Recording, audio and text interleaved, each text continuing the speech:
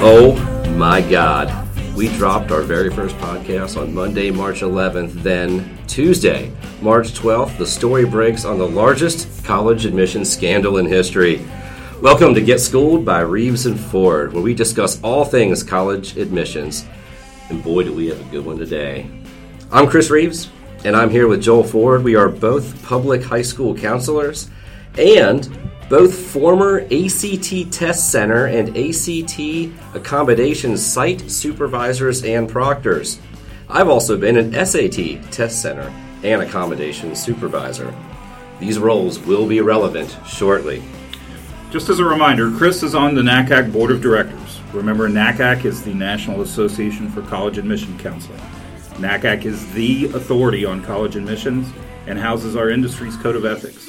I am a member of NACAC's affiliate President's Council and the NACAC Assembly, which reviews and votes on those code of ethics. These roles will also be relevant shortly. Joel, I never played a college sport, but that's only because ping pong in the basement of Taylor Tower at Ohio State wasn't sanctioned, nor did it offer any recruiting advantage in admissions, which is also relevant today. I also never played a college sport when I attended Western Kentucky University, unless you count co-ed church league volleyball, which I would consider semi-pro. I don't know, Joel. I count that. I don't think so. I do. To begin, Joel and I, instead of reacting quickly, like most news sources and Facebook message group, decided to get our news from the source. We spent last week reading the 204-page affidavit in support of criminal complaints written by a special agent by the Federal Bureau of Investigation who is, and I quote, empowered by law to conduct investigations of and to make arrests for offenses enumerated in Title 18, United States Code, Section 1349. But it's important to note also that the affidavit, according to the special agent, does not include, quote, each and every fact known to me about this investigation. Rather, I, the special agent, I have included only those facts that I believe are sufficient to establish probable cause, end quote. So as big as this story's become, we may very well not know the extent of how much evidence there truly is at this point in time. So my friend and colleague, let's break this down, unpack this scandal piece by piece. But before you start, let me tell you, I read an article yesterday, found out how it all started, found out how the tip began. There was a guy getting investigated for securities violations, not even connected to all of this. And as he's getting questioned, he says something to the effect of, so I've got some information I think you might like to know. This is the person where it all began. It's FBI got involved. They went after the Yale soccer coach. The Yale soccer coach then agreed to cooperate. The FBI got permission to then wiretap Singer's phone. They wiretapped his phone for the summer, listened to all of his conversations, and then presented those conversations to Rick Singer, who then agreed to cooperate. And we'll get into more of that later. But Joel, let's unpack this. So if you're listening to the podcast, you probably know at least part of the story. Sorry. If you're listening to this podcast, you probably know at least part of the story. But let's do a quick review of the main charges in the case. 1, there is a charge where there were bribes to college entrance exam administrators to facilitate cheating on college entrance exams. 2, there were bribes to varsity coaches and administrators at primarily elite universities to designate certain applicants as recruited athletes or as other favored candidates, thereby facilitating the applicant's admission to those universities. And 3, there was the use of creating the facade of a charitable organization to conceal the nature and source of the bribe payments. That's sick, man. Like I said earlier before we started, I wish I could cuss in this podcast, but I guess I won't for now. All right, let's learn the players. Okay. Rick Singer, referred to as CW1, Cooperating Witness 1, already pled guilty in hopes of leniency in sentencing. No deal has been struck beyond that. I interpret that as, we'll see what we can do. Right. And he says, Well, Better thanks. than nothing. Which is exactly better than nothing. The test taker is CW2, Mark Riddle. Maybe Riddell? I don't know. Has also flipped, hoping for leniency. Finally, the Yale head women's soccer coach, CW3, has flipped. And that's a $4,000 check that probably felt better at the time. Oh, yes. A $400,000 check that probably felt better at the time. Then you've got 32 parents that have been charged. You have 12 other people who include coaches, singers, quote-unquote staff, test center supervisors, the president of a tennis camp, and one person who took online classes for a student to improve the student's transcript. The final two players are the Edge College and Career Network, LLC, also known as the Key, and the Key Worldwide Foundation, a 501c3 that was created allegedly, quote, as a foundation for underserved kids. When you read the affidavit, did you notice that he never said that right? In every conversation, he called his organization a 501(3), a 501c, right, a 501(3)c, right, which just that killed me. That he couldn't even get the proper type of organization for his illegal organization, right, where you can pay and write off on your taxes. We'll get to that. Think about that. Payments used to bribe proctors and coaches or anyone else go directly to a nonprofit and subsequently a tax deduction for the wealthy. Let me tell you what this affidavit's like, man. Well, you've read it, but I want to tell our listeners what the affidavit's like. It's a soap opera. I mean, wiretaps, email and text exchanges. Once Singer flipped, recorded phone and face-to-face conversations that he knew about used to obtain what amounts to confessions. You wouldn't believe what people sound like when they don't think anyone's listening. And I think what was interesting to me, when we took it upon ourselves to read this affidavit, I really thought it was going to be 204 pages of legal jargon. And honestly, maybe the first 15 pages are the legalities, the charges, the defining who the players are, and that sort of thing. The other 200 pages or 100 and however many pages, those are all the transcripts of the conversations and the wiretaps that you were mentioning. Great. So it just plays out like a soap opera. It's awesome. Like you can see these conversations happening as you're reading this text. I know we're on a college admissions podcast, but I am completely entrapped by this case. I mean, I couldn't stop reading it. I hope my principal doesn't listen. I probably spent 3 or 4 hours in the last week or so, like during school time, like in between appointments, reading it. I couldn't let it go. And if you simply Google Varsity Blues affidavit, it comes up. Nice. Instantly. Do it. Instantly. So if you want some good reading, definitely check out this affidavit. You told me it was the best reading you've had in 2 years. I mean, really. I mean, it was interesting. One other thing to mention before we take a quick break and begin to take things apart. So as we mentioned before, NACAC houses the Code of Ethics and Professional Practices, the CEPP, which is the Code of Ethics for college admissions. When the scandal came out, Joyce Smith, CEO of NACAC, had a message that she gave to members, which I want to read parts of today for the podcast. We understand too well the pressures that can be brought to bear on the admission process on both the post-secondary and secondary sides, and from both inside and outside our institutions. The scandal also draws into stark relief the role of wealth and privilege in college admission and in our society in general. While this week's news reveals an extreme case where the indicted individuals are accused of trying to influence admission decisions in a clearly illegal way, we know that wealthy people have always enjoyed many legal advantages in the process, such as the ability to pay for tutoring, test preparation, and application coaching, or for the truly wealthy to make sizable donations, fund scholarships, or endow buildings or faculty seats. And we know that economic status affects one's educational choices at every stage of life. This case also sheds light on what some have called the commodification of higher education, where gaining admission to a selective institution becomes the goal itself, and prestige and status matter most of all, and where securing bragging rights becomes more important than finding the college or university that is the best fit for the student's life and career plans. Parents and students alike need to understand that college is not a commodity to be bought or sold, and that there are deeply rooted phenomena in our culture that allow wealth to be used to preserve privilege, particularly in areas that are public goods, such as education. We recognize that the shameful behavior revealed in these high-profile indictments is not common. Most colleges work diligently to admit and serve the full range of applicants, and NACAC's members remain committed to integrity within the admission process. We also recognize that colleges and universities can be large operations comprising many different divisions that, by necessity, rely on trust and respect in their dealings with one another. Whatever the structure, our members assume that we can trust the counsel and recommendations of other campus representatives on prospective students and their unique talents or abilities, and we assume our colleagues throughout the institution work with the same values, integrity, and ethics as we do.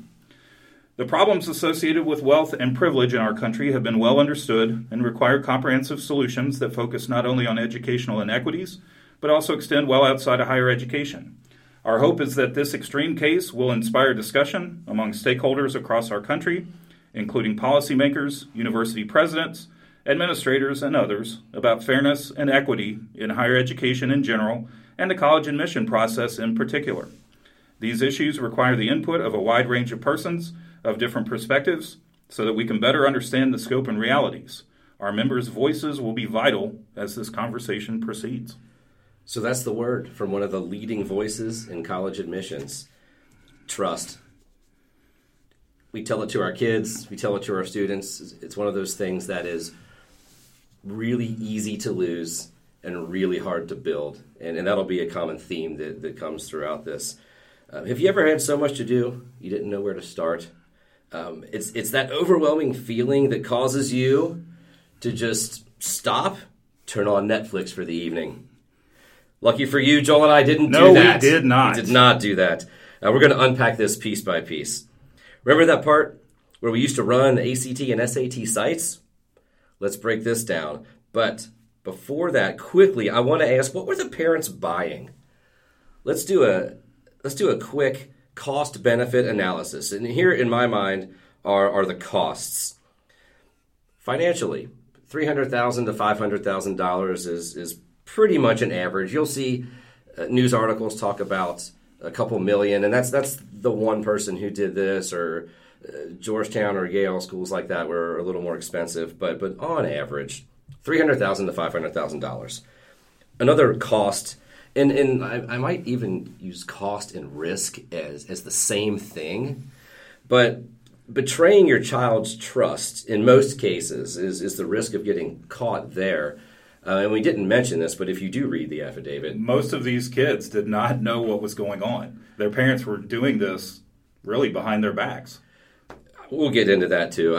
Yes, they did. They went to great lengths to hide it from their kids. Mm-hmm. But if you're a kid and all of a sudden you get 2 days to take an ACT, I don't know how you can't figure that out. Too. But they did go to great lengths to hide this from their kids. Another cost, your morals, if they had any, knowing that you cheated to win. And you know, I think in some ways it's easy for all of us to look at this group of people and just, call them the scum of society. But some of the conversations, the parents were a little bit worried. They felt like maybe this is or isn't the right thing, and they ultimately chose the wrong thing. Right. But it did weigh in their minds. And morals, ethics, it's all a spectrum. We've all made decisions we should or shouldn't have made. At the same time, that was one of their costs, to know that they chose something they shouldn't have. Breaking the law will have inherent risk, and several people knew good and well, especially the attorneys on the list. I was going to say there were some attorneys that were questioning, what's legal, what's not legal. Am I going to get caught? Or a line that said a quote that we won't pull out from the text, but basically, if this comes out, it's going to be front page news. Right. And I'm reading it thinking, yep, that's the smartest thing you've done today. Yep. Yes, it is. Another cost, reputation within your career. And maybe you're not thinking that at the time, but thinking about all these risks and all these costs, my point is the benefit must be huge to endure that kind of risk. These are not stupid people. Again, easy to call them stupid now that they got caught. But these are not stupid people. And is it the benefit or the perceived benefit? And I think we'll get into that as sure. well. Are they paying this price to appease a spoiled child? No, it's not worth the risk. These kids, although privileged, have been told no before. We know what parenting is like. It's difficult sometimes, and you say yes more than you want to sometimes. Right. But no, you're not going to take that kind of risk to just appease a kid. Right. Are they getting a superior education by doing this? No offense to any college person listening, but I seriously doubt that. No, it's not like the cheaters are failing out. It's not like they can't handle it. They got in under not their own merits, and they're still fine. And I believe that anyone with resources can get a degree. I was one of those people. My parents helped me. I had resources, and I got a degree. It's when the resources are drained that you really have to work for it. Right. And that's a philosophical kind of feeling toward education for me. But again, that's not what they're paying for. So they already have the resources. So then what is it? What's the motivation? Two main things. The benefits that are worth the investment. It's social capital for a lifetime. I have a degree from this school. You can never take that away. Any conversation, any job interview, anything you ever have, you can say, I have a degree from this school. That's worth the money. For the parent and the student. You know, parents like to say that my kid got into this and my kid is going here and there. The other benefit is networking for a lifetime. You think of it that way. It's not just a spoiled kid. It's not a better school. It is you are buying a lifetime of connection and social capital. And in my opinion, that and only that is worth it. And that's what the parents are paying for. That's why they take these risks. It's the only thing I can see that matters in this case. Right. So let's start by breaking all of this down. And let's start with getting into testing. So are we ready to start talking about testing? Almost. Let's take a quick break and hit testing.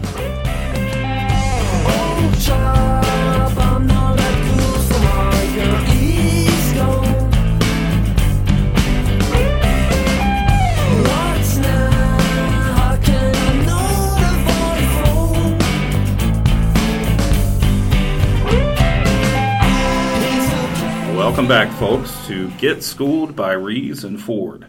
It still just baffles me, just really quick before we get started. I sent you the link, I think, to a CNN article the day that this came out. Yeah, Tuesday morning at 11. It amazes me how quickly this story boomed. I mean, it was nuts. My group of affiliate presidents, my class, right? They were texting as a group back and forth the entire day. We had a guy get on and say, I come back to my phone and I have 117 text messages. But it blew up in every circle I had. Right. So there's not a news outlet out there, I'm convinced, that has not reported on this. That's why we have to. That's why we were talking about it. So let's start by talking about how the testing cheating side of things worked. Let's do it. Okay. So step one involves getting extended time for the ACT or SAT. Now, just to kind of explain, we're talking 100% extra time, or what you might call double time. And for students who receive double time, they don't test on a Saturday. Okay, if you happen to be listening and you don't know, the ACT and SAT are administered normally on select Saturdays throughout the school year. But for students who get double time, they go through, on the ACT side at least, they go through the special testing program, which allows them more time than can be given on a Saturday, involves multiple days to take the test. So it's a little bit of a different program. And generally a one-on-one test setting. Right. Where one proctor sits with one student. One student. Okay. So that's the first step. You've got to get extended time from the testing agency. A quote from Singer, it's important to go for both in case one denies you. So it doesn't really matter whether we get it from an ACT or SAT, we've just got to get it from somebody. Do you just sign up for extended time, or how do you get that? So a lot of times you have to, as the counselor, you have to upload documentation. Medical documentation. If a student has an accommodation plan of some type, you would upload that. To kind of offer proof that it's needed. And then they evaluate that, and then they decide yes or no. So if you get denied, then the idea is to try again. So you have to wait, say, a few months, 4 months, then find somebody who is willing to fill out this supposed medical documentation again. Upload it again. Keep applying. Keep applying. The implication was after a couple of attempts, you'll almost always get approved. Okay. If the high school starts asking questions, then the parents have to kind of tell them how it is, get a little angry, In this case. Not in a normal case. In this case. But they would get angry. They would say, this is what's got to happen.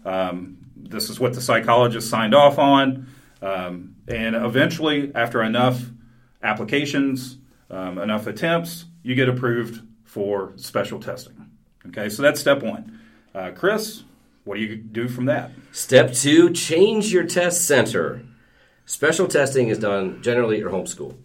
So it'll come in the mail. That counselor will email the parent and say, hey, I've got your kid's test. What days would you like to do it? And the parents need to change it to a corrupt test site, which would either be in West Hollywood at the West Hollywood Test Center, or there was one in Houston that was basically corrupt. But what you've got to do as a parent is then lie to the counselor at the high school about needing to go to a wedding, a bar mitzvah, a college visit. You tell your counselor that they have to do it on a weekend, whatever it takes to get them to call ACT or SAT back and say, my student is going to take it at this particular site. So then West Hollywood Test Center, for example, has an inside man. We'll call him Igor, because it was Igor. Igor Dvorsky. Igor Dvorsky. He accepts the student. So the request comes around. He's corrupt. He accepts the student, telling SAT or ACT that he's down. They can take the test there. Igor then hires, because the test center supervisors that we were responsible for hiring our proctors.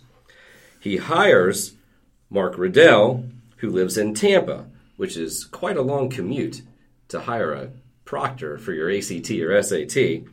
But hey, it's a $10,000 weekend for Mark Riddell. And Igor gets paid too, at least $10,000. And now it's getting set up. So now we have the parent, the somehow unknowing student, Igor, Mark, all in the same place, which was great for surveillance, by the way, when all of this came out in the open and they let it roll for a while. Who was all in the room where it happens. Yes, I meant that. So how does it happen now? So there were really, I noticed, two separate processes that were used depending on the situation. The less common one was that Riddell would actually help the students as they were testing. Yeah, that was the less common. It happened a couple times, right? And the kids obviously knew about that, right? Because they were working together. But for the kids, the majority of them that didn't know, so they would take this test, and they'd have the extra time, the multiple days, the one-on-one with the proctor. They would finish the test. They would leave, just like every kid does when they test. I hope I did really well today. Right. I tried my hardest. And then here's the crazy part, because in some of these conversations, they would predetermine what score they were going to achieve for the student. Oh, yeah. And then Riddell would bubble in the answers or correct the answers or whatever he needed to do. What do you want? You want 31? We get you 31. You want 33? We get you 33. And there was even one conversation where they were talking about they couldn't have too much of an increase, because then it would red flag that maybe something... Yeah, they went from a 20 to a 24. Right. And then took the 24 and paid again to get to the 28. So it cost you double to gain that much. But you don't have the drastic increase that might cause suspicion. Because ACT will flag it. Right. They'll flag it because they do try to prevent cheating. No matter what people say about ACT and SAT, College Board, they do have instruments in place that try to prevent the cheating. Okay. So then they submit the test. ACT or SAT grades it. Boom. The student magically has achieved this score. Mom and dad are so proud. The kid is ecstatic. And you've got the score that you, quote unquote, achieved. Exactly. And I like when they were doing this sort of live surveillance, because they would document. and CW2 leaves 2 hours later every single time. CW2 leaves 2 hours later after the exam had been turned in. Generally, proctors leave like 7 seconds after it's over. So 2 hours obviously gave him time. And if you're a test supervisor, you know, you're finishing up paperwork to mail back, and then you don't want to be there. No, you don't want to be there any longer. No. In 30 minutes, you're at UPS or FedEx. Let's keep speaking of scores. I have a score I want to add up. Let's keep score of all the lies that had to be told just to make this happen. Right. And it has a thought with this guy's business, with Singer's business. I mean, not that I've ever lied before, but theoretically, if I had, can you imagine spending your entire business just covering up lies? Right. Like every phone call, everything you do, oh no, just say this, oh no, just say that. I can imagine like constant cell phone, like an athlete agent or something, you know, constantly on the phone, covering up lie after lie. Lie number 1, you lied to your child. Lie number 2, you lied to your child's school. Lie number 3, you lied to ACT and SAT. Lie number 3, you probably lied. 4. Oh, sorry. Yeah, there's just so many you can't keep track. Lie number 4, you lied to a psychologist, unless you bribed them too, but then the psychologist is also lying, so we'll count that as lie 4. You lied to the colleges who get these scores because the admissions office has to trust what comes from the testing agency. These scores are coming, and as you know, and a lot of our listeners do, the scores most of the time come directly from the testing agency to the institution. Right. Lie 6, you lied to the federal government and all Americans because you cheated on your taxes, because you made your payment to a nonprofit, which then allowed you to reduce your income taxes. And Thanks. You cheated a student who could have gotten into the school that was qualified the right way. Now you've cheated them out of a potential seat. We'll count that. 7 lies. 7 deadly sins. 7 lies. I don't know if that's parallel at all. That's a lie. But it's still a lie. That's a lie. Dude, let's read part of a conversation between Singer and a parent named Kaplan. We need to show these people just how these conversations went. And so, just so you know, this will be actually 2 different conversations. Kaplan, the defendant in this case, was a resident of Greenwich, Connecticut, and New York. He's an attorney. I will be playing the role of Kaplan for today's exercise. And he's the co-chairman of an international law firm based in New York. Wow, I'm pretty successful. So, and so a lot of these conversations are going on really within the past year. Oh, yeah. So you've got Kaplan and you've got Singer, who's running, again, this whole organization. Right. And it works? Every time. I mean, I'm sure I did 30 of them at different, dates, because there's different dates, and they're all families like yours, and they're all kids that wouldn't have performed as well. And then they did really well, and it was like the kids thought, and it was so funny because the kids will call me and say, maybe I should do that again. I did pretty well, and if I took it again, I'll do even better, right? And they just have no idea that they didn't even get the score that they thought they got. Wow. Off character. Wow. So then here's another excerpt from a conversation with these 2. And here's Singer talking to Kaplan. So here's the first thing we need to do, and I think I mentioned this to your wife. We need to get your daughter tested for a learning difference. Here's why. If she gets tested for a learning difference, and let's say it's my person that does it, or whoever you want to do it, I need that person to get her 100% extended time over multiple days. So what that means is we'll have to show that there's some discrepancies in her learning, which there's got to be anyways. And if she gets 100%, Gordon, then I own 2 schools. I can have her test at one of my schools, and I can guarantee her a score. If it's ACT, I can guarantee her a score in the 30s. And if it's the SAT, I can guarantee her a score in the 1400s. Now, all of a sudden, her test score does not become an issue with all the colleges because she's strong enough. Then, if we clean up her transcript, then her ability, with her athletic ability and her testing and her getting better at school, it's much easier to get her into school because you're not fighting huge obstacles at the types of schools you're talking about. Now, if we do that, there's a financial consideration that you have to pay to the school to get this done, because this is absolutely unheard of to make this happen. I can make scores happen, and nobody on the planet can get scores to happen. She won't even know that it happened. It will happen as though she will think that she's really super smart and she got lucky on a test and you got a score now. There's lots of ways to do this. I can do anything and everything if you guys are amenable to doing it. Okay, so let me understand the two components. What is the number? So the number at Cornell, for instance. Well, hold on a second. The number on the testing is $75,000. Okay, it's $75,000 to get any test scores you would like to get on the SAT or ACT. Okay, explain to me how it works. I just explained it to you. You get extended time. You got to get the extended time first. Then you're going to fly to LA, and you're going to be going on a fake recruiting visit. You'll visit some schools while you're out here in LA. And then on a Saturday, which is a national test day if it's ACT or SAT, she's going to sit down and take the test. I'll have a proctor in the room. That's why.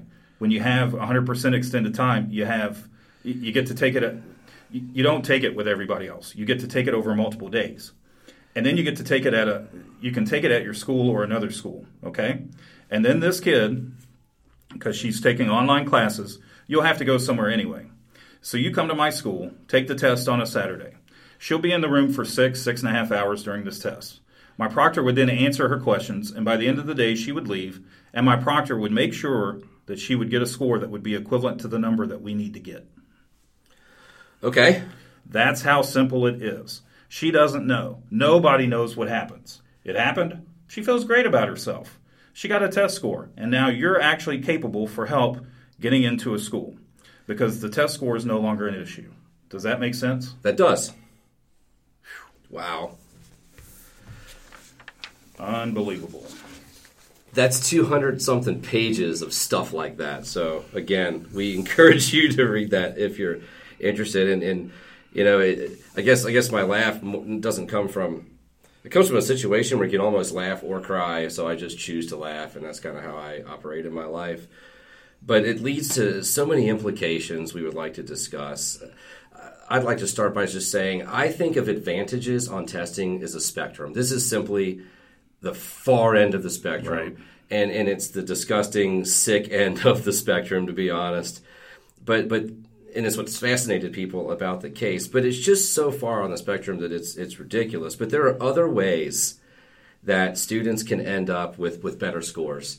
And this is up for debate, of course. But in our minds, I think I could probably speak for both of us. But if not, Joel, step in.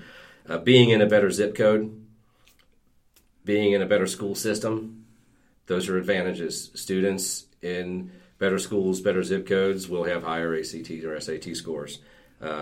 Better classes and access to AP classes. So better curriculum within those schools. So not only do people with the means end up in quote unquote better schools, but within schools they oftentimes end up in better classes. And we don't have the time in this podcast to go into depth on how that happens, and maybe we will on future podcasts. And then paying outside of your school for academic tutors, specifically testing tutors, and even test prep classes at various levels of intensity. All of those benefits fit on a spectrum that gets scores higher for students. And part of that, and I know I'm dominating this part of the conversation right now, and take it wherever you want to, Joel, but it's part of why colleges are choosing to be test optional. Right. Because they want to find more fair ways to deal with this. On one hand, and I will shut up in a second, but on one hand, you've got kind of the one final way to compare students across the nation with the same test, as opposed to every school having different grades, whether they grade hard or grade inflation or whatever. And on one hand, you want to use the test to compare similar students across apples to apples. At the same time, it really isn't apples to apples. It's we don't even know what it is. Who knows what your background, experience, access level all of those things that can be factors before you even sit down to take the test. Right. I mean, does a college want someone who has overcome obstacles and who knows how to fight for themselves compared to someone who never had to fight an obstacle in their whole life? Right. Who's going to be more successful in life in the future? Who's going to be more successful when they hit their next obstacle? And I think that's to go back to what you just said. These colleges that are becoming test optional are starting to say, okay, these potential students are more than just a number. This one test score number does not fully define who a person is or what they're capable of becoming in college. And it shouldn't. It shouldn't. It should be a piece. Right. But this is where it is a piece in these schools, and that's where it's getting rigged.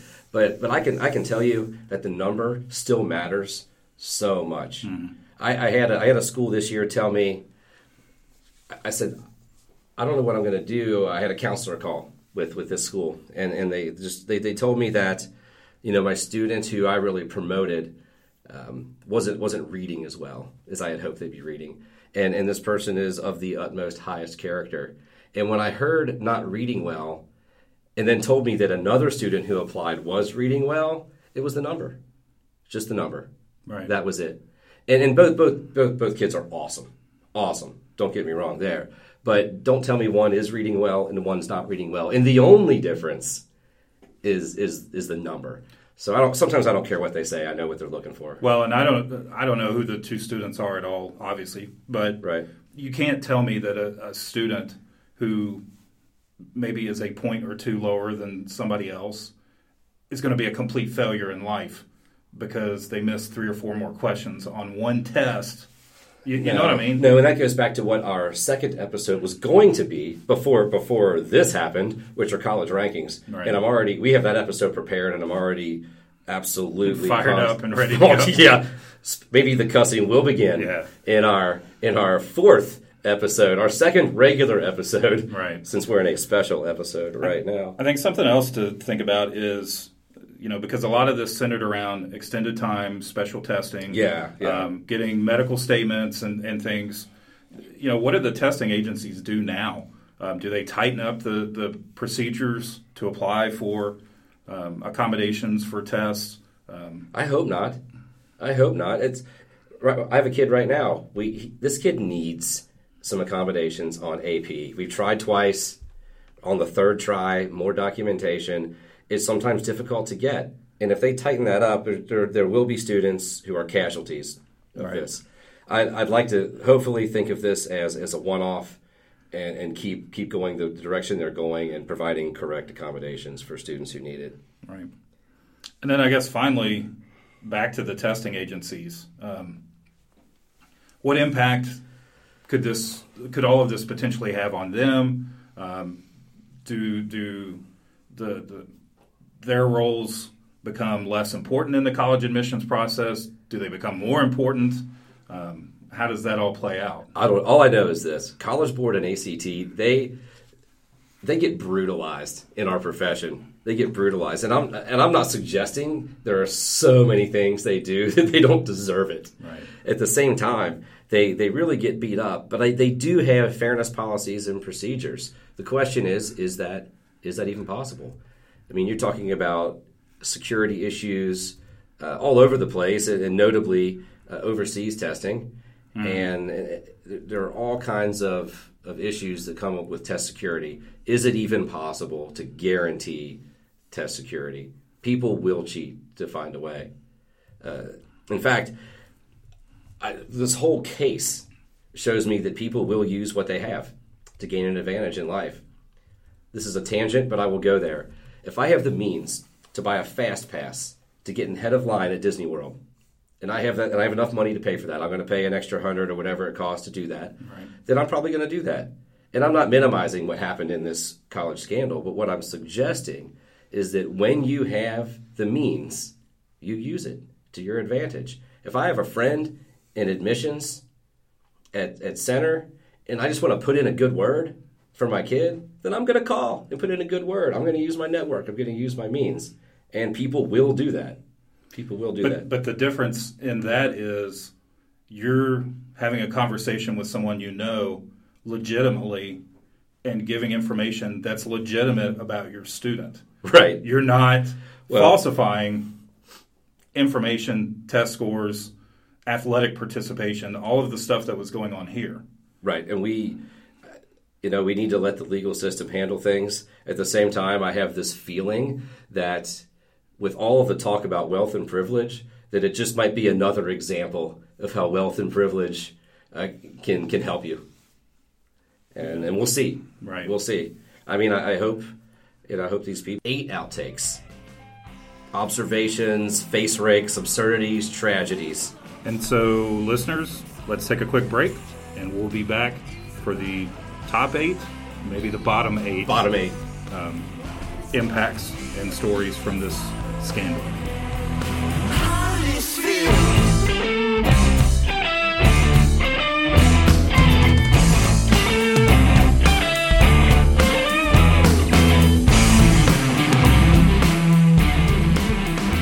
All right, let's wrap this up. But first, 8 of our outtakes. Number 1, the poor University of San Diego.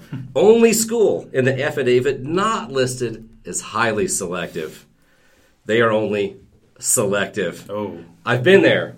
It's a palace. It's beautiful, but I hope this does not hurt their self-esteem. Number 2, Homayun Zadeh, who's a dentist and a professor at USC, had to beg Singer to pay in monthly installments. He even refinanced his house. For everybody else in this affidavit, it seems like chump change. He couldn't afford it, did what he had to do. Tragic. That was tragic. But he made a poor choice, that's for sure. That's true. Yeah. Number 3, Rick Singer, otherwise forever known as CW1 in my mind, was forced as a part of his plea deal to call his old clients back and lie to them about an audit of his nonprofit to get them to admit what they did. All remember, for a possibility of leniency. Remember that time we lied about cheating? Those were good times, weren't they? Oh, yeah, that was great. Yeah. Okay, so we're not going to talk about that. Let's get our story straight. Okay, got it. Boom. Confession. Every time. What a sleaze. Number 4, CW2, Mark Riddell, can get any score he wants on an ACT, SAT subject test. You want a particular score, this man knows exactly how to answer to get that particular score. It's amazing. He played tennis at Harvard. Maybe he should have taken an ethics class while he was in college. Maybe he did. Maybe someone took it for him. Maybe he failed it. Maybe that's true. Yeah. Number 5, I just have to say this. The FBI agent filing the affidavit is a badass. That's all. That's it. Number 6, let's talk about Igor Dvorsky and Nikki Williams. Remember, Igor is at West Hollywood. Nikki is at the test site in Houston. They made good money compromising their test centers, but can they survive the legal system as well as the clients? We're about to see how wealth plays out in the legal system, too. I shouldn't have jumped on that for you earlier. Number 7, the biggest jerks were the ones laughing about how awesome this was. So in the affidavit, when you guys do decide to read it, you'll see in quotes, laughing. Like when we read the script earlier and laughed, it's because it said laughing in quotes. And they literally would laugh about how great it was to be getting away with this. They are just the worst. And really, I thought of it as like, this is just another hashtag winning moment for these people. And then number 8, probably one of the most famous people in this whole scandal, Lori Loughlin, Aunt Becky to all of us who watched Full House back in the day. Her daughter, Olivia Jade, who's pretty famous on the internet, doesn't even seem to really care about college. Well, she said that. You know, she's in it for the parties, if she's got to go, kind of thing. So they paid all this money for their daughter, who doesn't even care really about going to college in the first place. No, maybe that proves my point earlier that they parents wanted to pay for those two things. I don't remember getting invited to college parties, but I'm sure they were awesome, especially at USC. All right, folks, that's it. Not much going on in college admissions. Pretty slow news day. That's pretty slow news day. We hope you will listen to our next episode of Get Schooled by Reeves and Ford as we talk about more cheating, lies, and scandal. Thanks for spending time with us. See you guys next time.